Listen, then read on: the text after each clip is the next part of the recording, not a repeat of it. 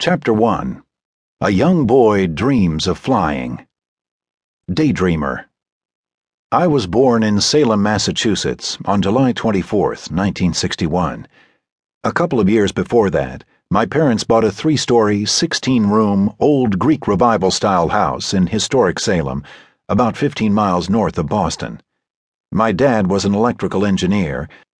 My mom was a devoted, hard-working homemaker, and they planned to fill the place with kids.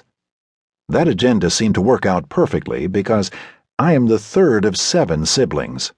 My sister Yvonne and my brother Roger are older than I. My sister Marilyn was born next, followed by my 3 brothers, Mark, Tommy, and Paul. The house was built in the mid-1800s, and I imagine my parents must have thought that its location and size outweighed its age and impracticality. The style resembled a miniature Parthenon, a mint-green box with white trim and a peaked roof.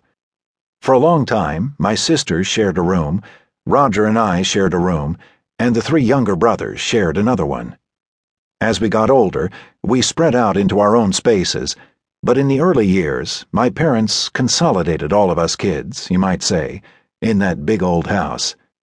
From 100 feet up, the roof with its 2 chimneys would have just blended in with thousands of others, jutting out from the thousands of trees standing sentinel over our storied town, best known for the witch trials held there in the late 17th century, and a certain house with 7 gables.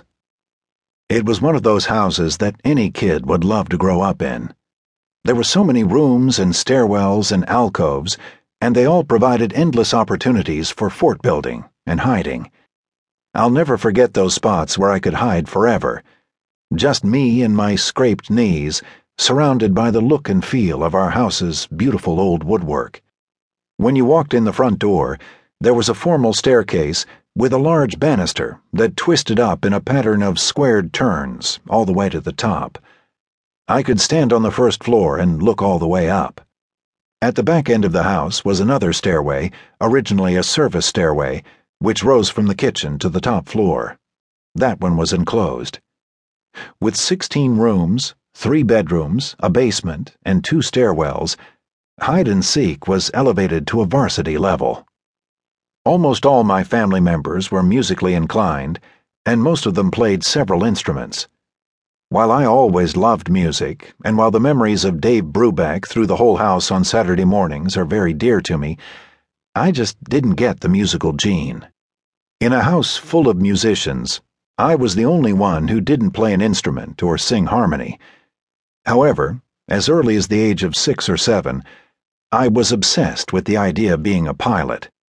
Logan Airport was due south of us, and I looked up into the sky over my neighborhood and watched countless planes going in and out of Boston. I remember one airline that painted their planes bright yellow, and I loved to watch the big metal birds leave their contrails across the sky, imagining I was their pilot.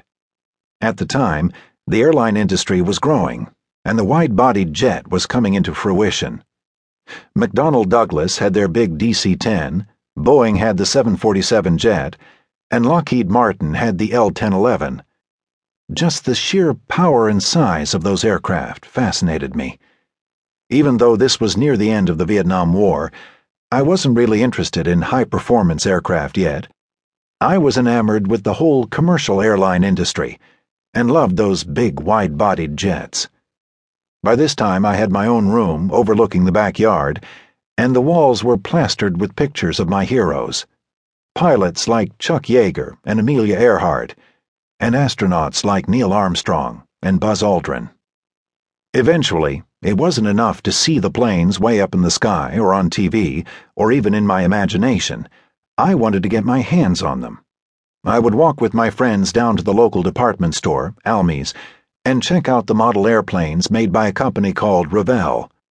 I started saving up my allowance and birthday money, and even raking leaves or shoveling snow to earn money.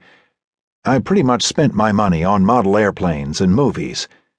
Some of the original models were pretty simple, but so much fun. I had a small mahogany school desk in my room, and I turned this into my work center.